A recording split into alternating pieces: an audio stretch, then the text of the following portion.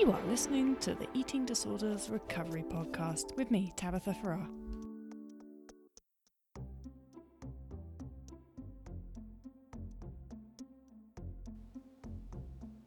Hello, welcome to this week's podcast. This week, you're going to hear a conversation that I had with Elisa Oras, and Elisa is another recovery coach, which is fantastic. And she interviewed me last month, I think, in January, and she interviewed me for her YouTube channel. She's got a really kind of cool YouTube channel all about recovery things, and that was the first time I'd spoken to another recovery coach, other than the recovery coaches that I've worked with and trained. So that was really fantastic, and it was incredible how similar she and I are. How similar our take on recovery is, how similar our recoveries were. And so that's what we talk about a lot in this podcast. We talk about the recovery process and the similarities and differences between the things that she and I went through, which I think is a valuable conversation. And I think it's good for people in recovery to actually hear people who have made full recovery and made it to full recovery and gone through all of the ups and downs and the things like the post-starvation hyperphagia and the feast eating that we do. All of those things we both went through. And I think that it's always validating for people in recovery to hear people who have been through it talk about those things and know that there is another side to come out to, and that you will get out the other side if you trust your body and you keep going. So here is the conversation between Elisa Oras and myself.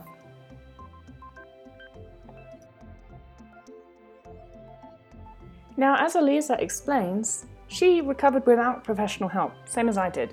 But she also says that she recovered with a lot of help from the internet and listening to the recovery stories of other people.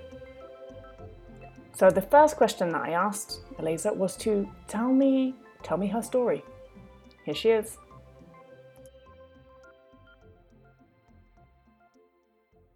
So my story kind of started when I was a teenager and maybe about 15 years old or so. And the full-blown bulimia and orthorexia didn't start then, but then I had my first kind of the binges and the first dieting I did. And I remember when I was about 15 years or so, I went to a dance class with my friend. And the teacher there, I remember she was talking to my friend, and she was telling my friend how to maintain weight or how to lose weight. And she told my friend that just don't eat after 6 o'clock in the evening and just drink a lot of water. And my friend back then, she was on a medication for her asthma, the asthma. And that's because this is why she put on weight. But the teacher, she was you just need to exercise more and eat less or something. So she recommended her to kind of watch her weight or just lose weight. And I was listening to them, and because I was a teenager and I had my body developing that time, you just your boobs are growing, your hips are growing, you feel bigger, you feel you're gaining weight. So this was the first time I was very conscious about my body and my weight, even though I didn't have massive body image problems or anything, but I was just very curious to start dieting. And I did. And I did exactly what the teacher said, even though she didn't recommend this to me. And nowadays, this is called the intermittent fasting, right? Periodic fasting. And this is what I did. And I would keep it half a year or so, because everybody knows that your first diet, it's kind of it's easy. You lose weight very easily because you have a healthy body. And I lost weight as well. And I was normal weight already. So for my body, I didn't go into the anorexia, but just for me looking back, for my body, it was quite a lot of weight. And of course I went to the bed, crumbling stomach, dreaming about food, in the morning, what I'm going to eat. But I kept it up. And one time I even fainted when I was with my friends. And looking back, I know this was because I was under eating, and Yeah, but during daytime, I didn't restrict anything. And then half a year later, I had my first binge. And I was just like, I can't do it. And yeah, but after the binge, I was freaked out. What's happening? I need to have more willpower. But of course, from the next day, I just couldn't restrict anymore. Like my body started to rebel against the restriction. And I gained all the weight back. So this was the start of it all. And after maybe next 5 years or so, I had the kind of like problems with overeating here and there. I started to diet more. I did some like water fasting. I thought I'm emotional eater because I had the symptoms. And then when I was about like 20 years old or something, I had a stressful time in my life because I broke up with my boyfriend back then and my heart was broken. And I was so stressed out and I had like very like depression. And because of that, I think I developed hormonal issues and I had acne, my hair was falling out and digestive issues. And of course, like I went to internet, like how can I heal myself? And I found that like how to change your diet to more healthy, foods, how to clean yourself from inside out. And at first, like, of course, like eat healthy, like it doesn't sound like you are starving yourself. And I thought genuinely I'm doing the best thing for my health, to take care of my health. And at first, of course, I saw the improvements in my skin, in my energy, like blah, blah, blah. But over time, I got like very restrictive with this. And again, my binges got worse and worse and worse. And one time when I was again like doing my like raw food diet or whatever, then I just couldn't take it anymore. And I went to the shop and I bought all the muffins, all the food I have been restricting. And I had a massive, massive binge. And this kind of binge, it's not about self-control. It's not about, oh, just try to eat normally. Like, don't starve yourself, but just eat normally. Like, you can't stop this kind of binge. Like, this is like your animal brain takes over. And after that, I felt so sick and I didn't know what to do. And I went to a toilet and I vomited. And this was the first time I was like, oh my God, this is what the bulimics do. And I was still in denial. No, this is not me. I just felt sick. Tomorrow I'm going to be good again. So this is how it started, all the orthorexia and bulimia. And over the years, it just like went worse and worse and worse. Mm-hmm. Yeah. And so I imagine that after that one time, you probably restricted a little bit more after eating all that food, and then that led to another binge, and then you freak out again, so you vomit, and before you know it, you're in a behavioral cycle. Yeah, of course. And also I was into this brainwash, that like the junk food or the chocolate and cookies, like they are just too delicious, like too addictive. And this is why you had the binge. Like you're just addicted. Like those food has those like chemicals, like MSG, like stuff like that. So I truly believe that yeah, like I'm just addicted to food, that I have the emotional response to those foods. Like I just trying to feel some void inside of me or something. And I thought that actually to cure myself from the binges or the bulimia, I have to eat healthy, because I'm not binging because I'm restricting because I wasn't aware of that. I'm binging because I have a problem with, food. Yes. Like yes. food And is so many people say exactly and think exactly the same things, because guess what? That's what people are told, that these foods are addictive and you're addicted to them. So how did you sort that out in your head? How did you get over that way of thinking in your head? Yeah, so like I was very desperate. Like from the start of my, like the bulimia and everything, I wanted to find the answer. I wanted to recover. I never thought that, oh, I'm just helping myself to maintain my weight or something. Like I wanted to truly like heal myself, but I thought healing will come with raw food and healthy eating. So I was very like brainwashed. I had the kind of like the tunnel vision, like this is the answer. I just need to stick with this, like long enough so my taste buds will change, all of that bullshit. Yeah, but as I was like so desperate to find answer, I was also like searching from the internet, like how, or just like whatever I could find. I was reading about the bulimia, the binges, and everything. And one time I stumbled upon this particular ebook, and the ebook was talking about the intuitive eating. And this woman, she had been recovered from anorexia and bulimia through intuitive eating, and particularly like letting go all rules, eating the processed food, junk food, like whatever you want, like listening to your body and understanding that, yeah, when you have been restricting all those foods, this is exactly what you're going to crave.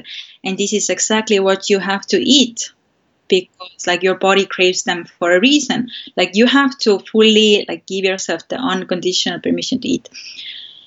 And first time I read that book, I was in the denial. I was like, she's crazy to recommend junk food. Like this is so unhealthy.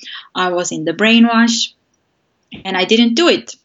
And fast forward 1 year, I was still having my bulimia, and I stumbled on the book again. And I read it again, even not knowing I had read it already.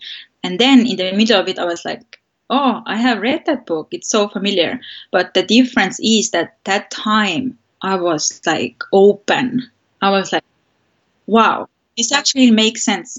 I'm willing to do whatever it takes. I'm willing to say goodbye to the raw food, to my like what I was doing, because actually I was teaching other people like raw food in Estonia. Like me and my friend, we had this like company. We gave classes. We were even on the We are so similar. I was a personal trainer helping people lose weight. yeah, because it was part of my identity. I thought this is my passion. This is like who I am. Like forever, I have it figured out who I am. And then I had to face the fact that, Elisa, you have to say goodbye to this kind of world and jump into the unknowingness of, I have no idea who I am. I don't know what I'm going to do, 3 months from now. But I was like, this is like just painful. I have to do it.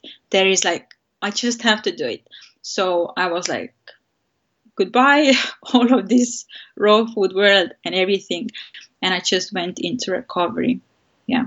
And the rest is history. Yeah. And of course, when I started my recovery, I didn't know about, the extreme hunger. I didn't know about the exercising. Actually, when I started my recovery, I stopped purging, like vomiting straight from day one. But I had no idea that the bulimia athletica is also eating disorder, like purging through exercise.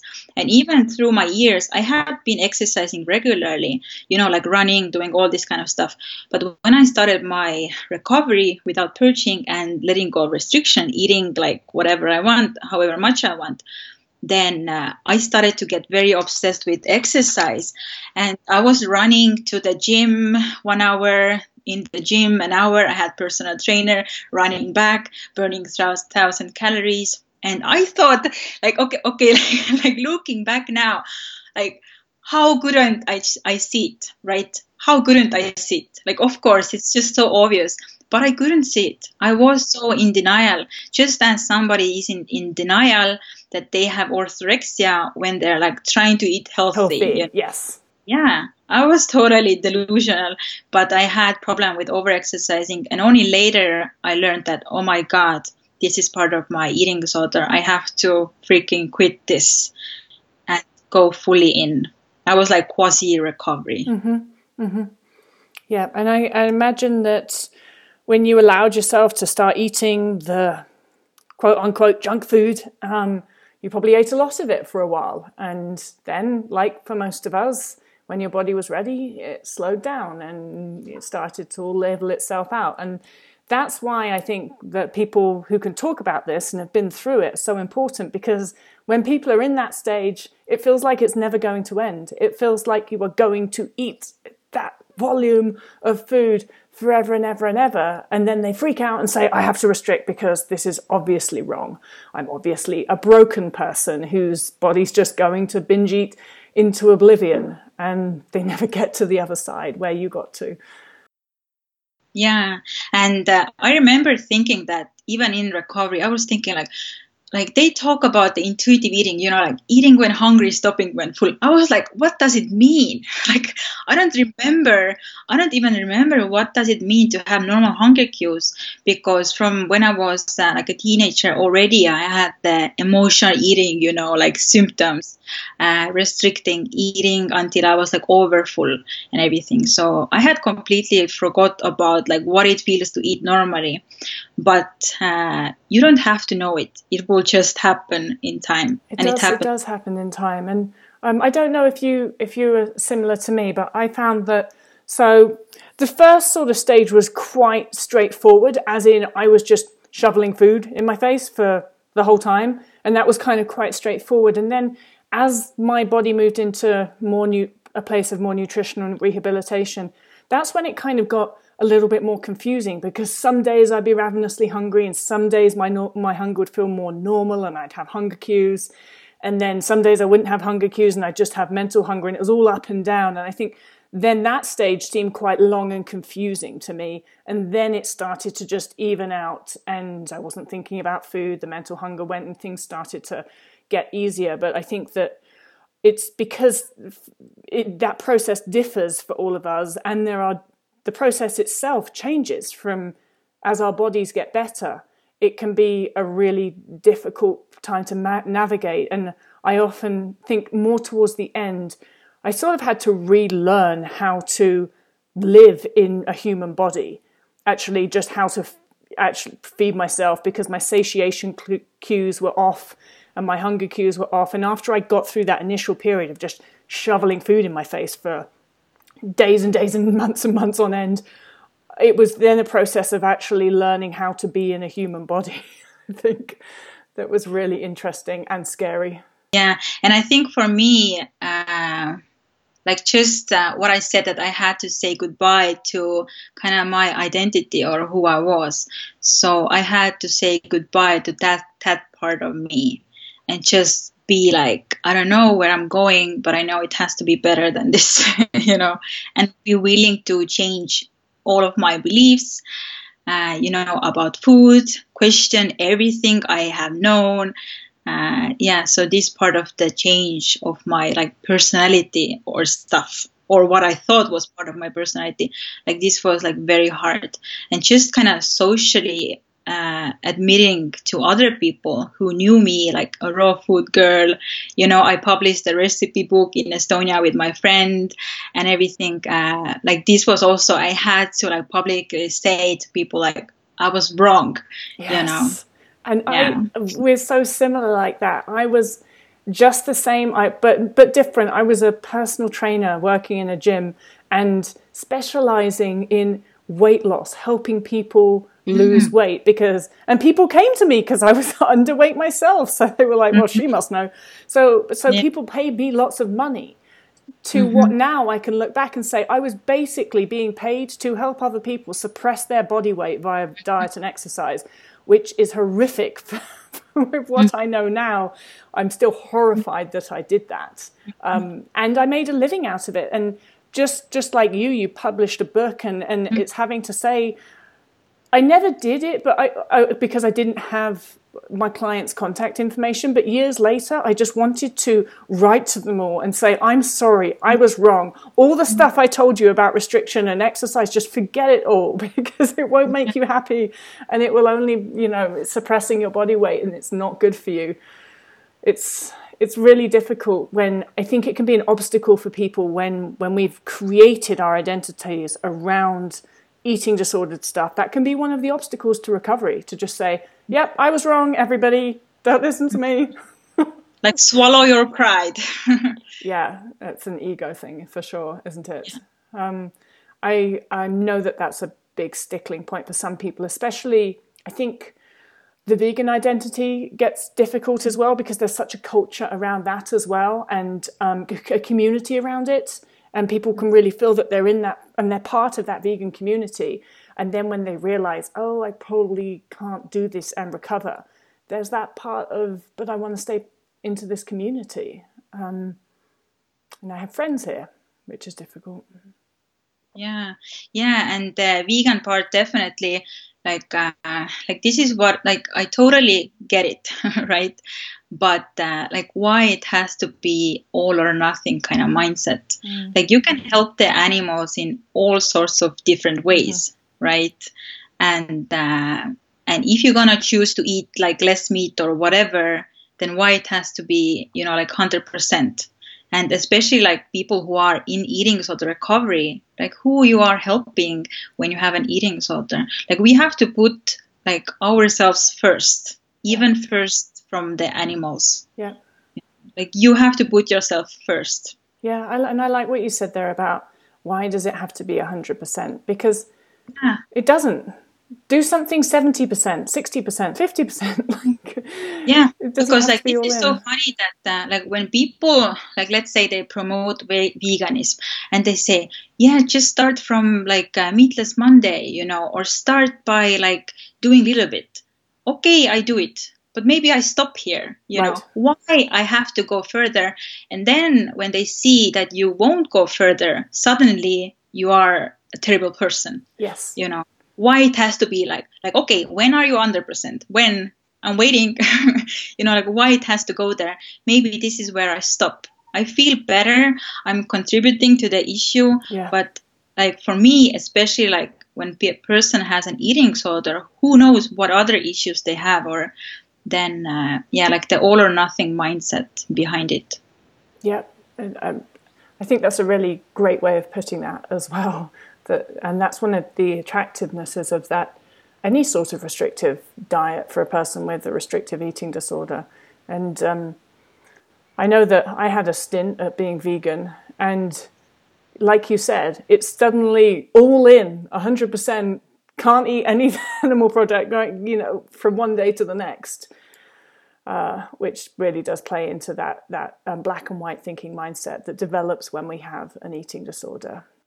Do you find that because of your story, bulimia, orthorexia predominantly, and restriction, of course, exercise as well, binging, all of those things, do you find that people come to you for coaching or in a similar to you, have similar sort of struggles?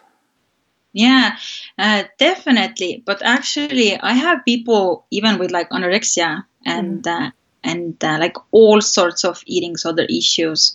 So, and what I have found through my work is that yes, there are some differences in terms of like recovery or from person to person, like what works specifically.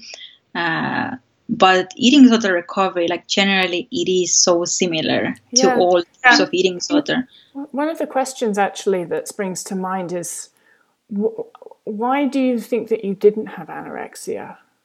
Because it sounds to me like anorexia.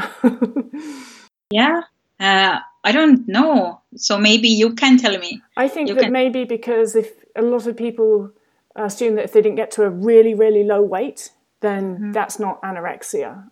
But really, you started restricting food and you did lose weight and Yeah. got into So restriction. yeah. So do you mean like when I was a teenager and I lost weight and then I had my first binge, right? Because later when I had bulimia, like I was totally like normal weight as I am right now, even maybe heavier. Right. No, I think you can have anorexia at any weight. Yeah. Any weight, sorry. And Yeah. if you are underweight, is under the weight that your body would naturally be at. So if you're underweight and if you are underweight and you have that, then that anorexia response, which is to continue to eat less and to move more and all of those things, I think that's anorexia. And most people, even those of us with more straight anorexia, not the necessarily typical binge purge, developed some sort of binge purge cycle. So mine was binge and then purging via exercise and restriction. So I think that it's always just the same thing. Yeah, really. And like like the I don't know what's wrong with the medical community or something is that like they won't diagnose you unless you are under the BMI Massively like underweight. 18 or something. So I'm sure if I would have gone there, maybe I had the symptoms, but because I wasn't quite there, maybe Right. I know. like I agree that even an overweight person can have anorexia. Bingo. If they are under the weight, if they're suppressing their body weight and under the weight that they should be for their body, and they have the signs, mental signs and symptoms of anorexia, then that's anorexia. But yes, you are absolutely right. It's difficult to convince the medical community of that. However, not all of them, and there are plenty of eating disorder therapists and dietitians that are getting that and really understand that you can be underweight at any size, and therefore you can have anorexia at any size. So I think that it's also people get caught up between that difference. Well, I don't have anorexia because, well, first of all, I'm a normal weight, but then also I don't straight out restrict. And it's like, no, people with anorexia don't necessarily not eat anything. Most of us eat, but in a very regimented and small and safe food way. And we eat enough just to keep our bodies alive, but not to get ourselves out of that anorexia mental state and actually get better. So I think that, and I think it's all the same thing most of the time. It's all to do with restriction, isn't it? And then having that genetic response to energy deficit. Yeah. And like I haven't met anybody who had eating disorder and they're not restricting, right? No. Like, yeah, it just comes with it. And like, do you believe you can have an eating disorder when you're not restricting? I think if you are over exercising, but it's still kind of restriction, right? But that's still weight suppression. So I don't think that you can if you're suppressing your body weight and you have the genetics for an eating disorder, I think it's really likely you're going to have an eating disorder. So I think that we can suppress our body weights, and we are taught to suppress our body weights by various different means, dietary restriction and usually over-exercise being the main things. But I think that if a person is suppressing their body weight to the point where they go into energy deficit and that eating disorder genetics are sparked, then that's as complicated as it needs to be. They don't need to necessarily be down to a stupid low BMI or anything like that. Usually the mental discomfort is there, and it really makes me so upset for people who do have that and are in larger bodies, because they have all this mental discomfort and then they go to a doctor and are told to lose weight or to do even more restriction and body weight suppression, which is heartbreaking. Yeah. At least those of us that are very low weight will go to the doctor and the doctor will say, yeah, you should eat more. Sometimes, not all the time. Not all of my doctors said that to me. But, imagine going and the doctor says, yeah, keep on restricting and over-exercising, making it worse. Yeah. And many people think they're not even sick enough because they're like a healthy weight. Like they don't understand that the eating disorder is not about the weight. No. But about your behaviors and thoughts and everything else. Do you have many clients that are in that boat that are sort of, I don't know if I'm sick enough or not, sort of tripped up by the fact that their weight is not super low? Yeah, like definitely some clients. Or let's say like some people restore their weight and they think they're in a like the healthy BMI range or whatever, and then they feel that they don't have the excuse to eat so much anymore. That's the difficult stage, isn't it? Everything changes. Yeah. But actually, no, the non-restriction is for the rest of your life. I'm really glad that you said that, because I've got some clients, hello guys, that I keep on selling that to, and they're still like, are you sure? Are you sure it's still okay for me to eat? Yes. For the rest of your life, eat whatever, whenever, however much. And this is what I had when I had the recovery, when I went fully into recovery, and the same mindset I have even today. And I'm going to keep up with this mindset. But of course, it's different because in recovery, I ate so much. And yes, but now I eat like more normally, Yes, but still have the same and mindset. So that's the whole mind, point of eating without restriction is it changes throughout recovery what that looks like, but you're still not restricting, just what your body asks for normalizes whatever we call normal for your body to maintain. And so I think that people get scared because if you say eat without restriction, that means you're saying you've got to eat 20 cheeseburgers a day for the rest of your life, otherwise you're not in recovery. And it's like, no, you eat without restriction means eating what your body's asking for. And initially that's going to be a shitload of food, but as your body gets better, it will just normalize out, and it's great. And yeah. I often, when I look back as to how much I ate in recovery, it blows my mind. I don't feel that I would physically be able to do that now. Yeah, me too. Because I don't know how I did it. I mean, I would sit there and eat a whole jar of peanut butter in one go after having eaten dinner and dessert and a load of food, and I would just power through all this food. And now I just have no desire or need or even know if I have the ability to eat like that, which is just fascinating about the human body, don't you think? That when it needs to, it just develops this capacity to devour so much food. It's fascinating. Yeah, and you have like so much craving and desire and you dream about this food. But now, like when you're full, you completely forget about it. Yes. Or the food can still be there, but it's just like you don't care. You don't care it's there. Yeah. Because you always have it. And so it's so different. Because I remember thinking that like, how can I not want it? It's just so good. Exactly. And it's not like it stops being good, but it's good, and I don't know. And then it's kind of like, you forget about it. I'm full and satisfied. I'm full, and you're talking to people or doing something else, and that's still fascinating to me too. From that my brain can do that after so long, just being so obsessed with food. And I would never, when I was in recovery, I would never have believed anyone that told me, like one day you'll have a cheesecake in the fridge and you'll just eat it when you want it, and it won't like scream at you from the fridge all day long and be calling to you all day long. I would have never believed someone, because I just thought that was how my brain worked. Turns out that's just how my brain worked when it was in malnutrition. Yeah. And now thinking back and also thinking like how my hunger, everything normalized. I have so much respect for my body and so much trust in my body, because I followed my body and I did exactly what my body wanted. And now I'm never afraid of my body's signals because I went fully in.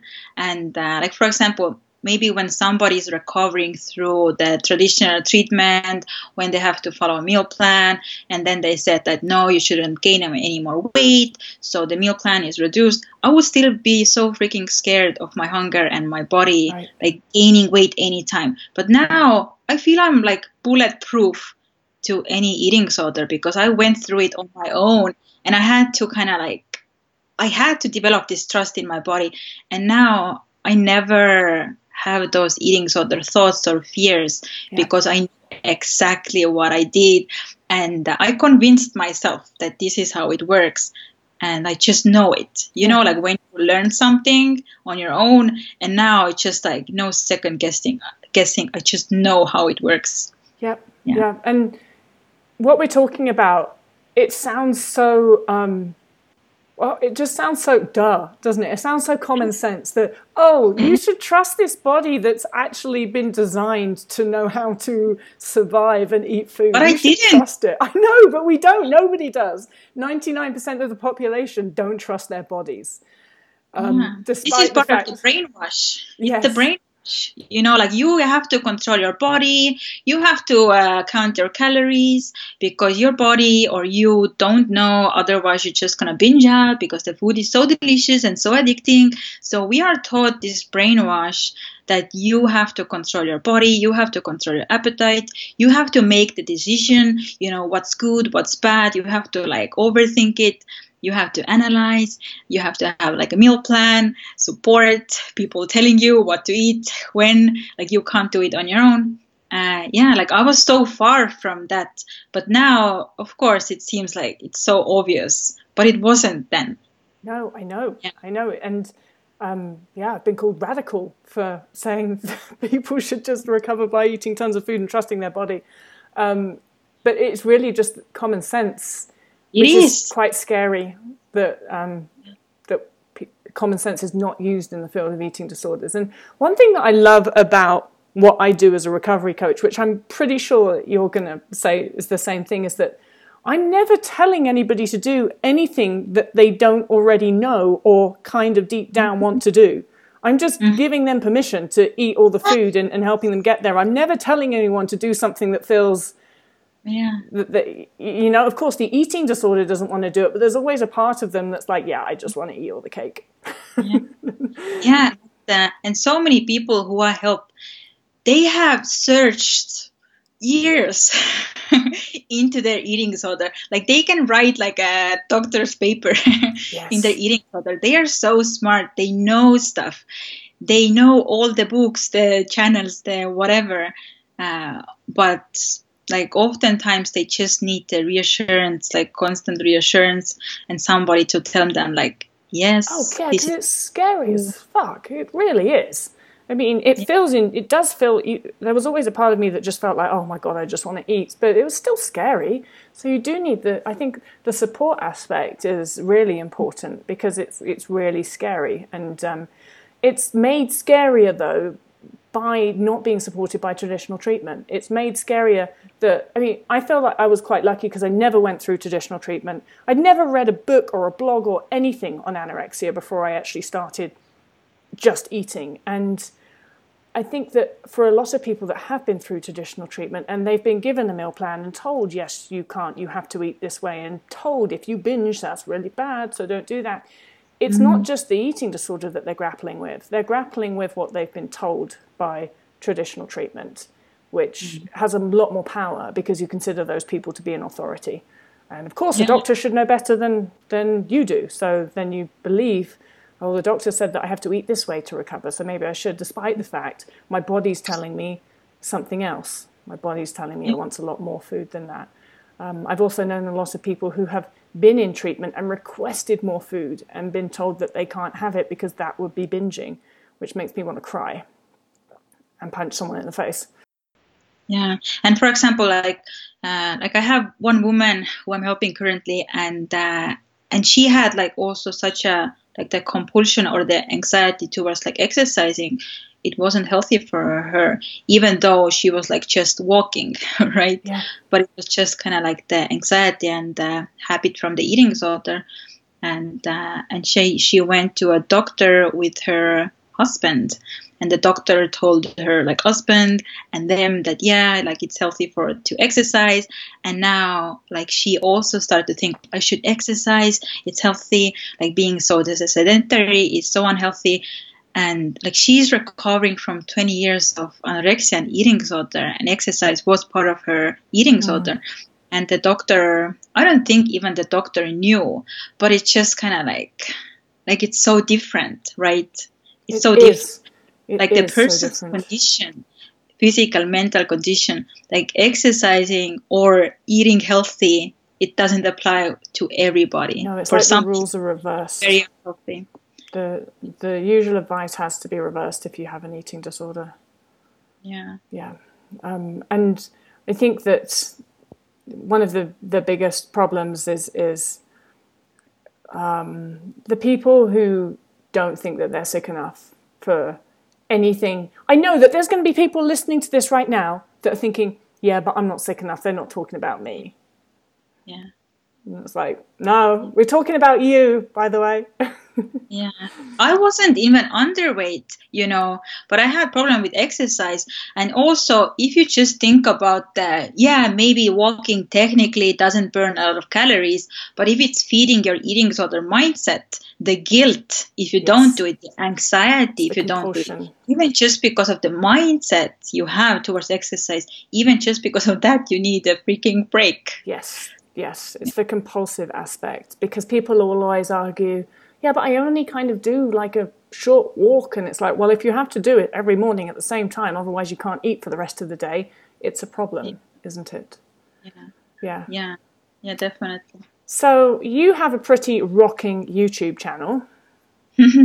Thank you. Yeah, and I'll link to that in the show notes to this episode. But what led to you setting up a YouTube channel? What inspired that? So when I did my recovery, like even in my like raw food, when I was interested in that, I started to like make videos like slowly. I was blogging about it. But when I started my recovery and I recovered on my own, I did a lot of research.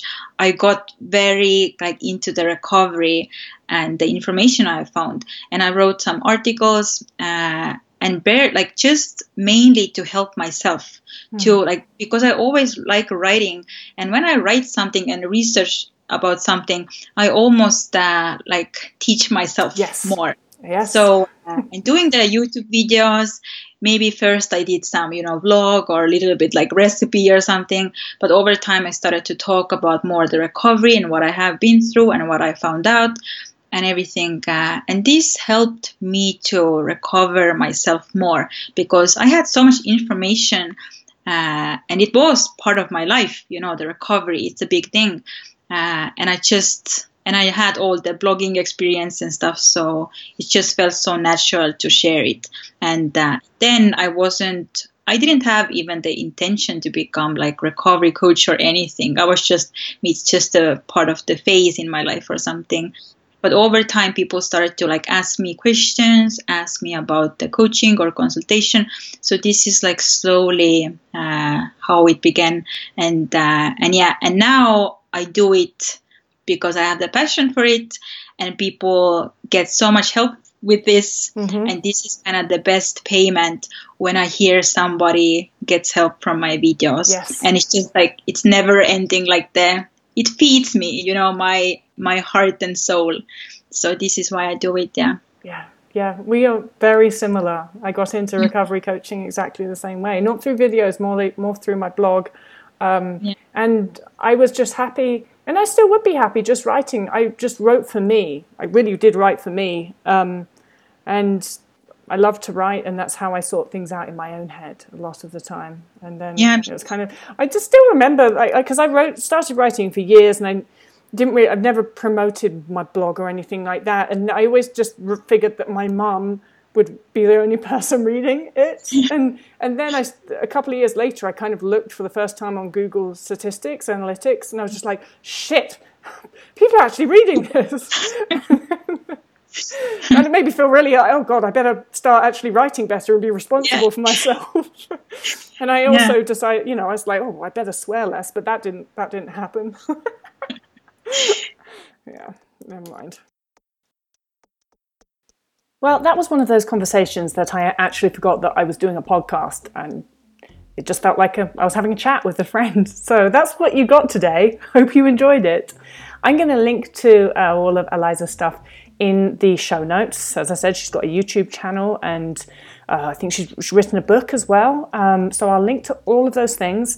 And I reckon I'll have her on again. I liked her. I like talking to her. So I'll see if I can get her back on in a couple of months' time. Maybe we can do a question answer, and I'll get you guys to send in questions, and then the two of us can kind of debate what we'd say, what we'd answer to those questions. I have a feeling that we're going to be quite similar, but you never know. You never know. Thanks for listening, guys. If you want to contact me, then you can get me via my website. My website is tabithafarrar.com. Thanks for listening. Cheers, and until next time. Cheerio.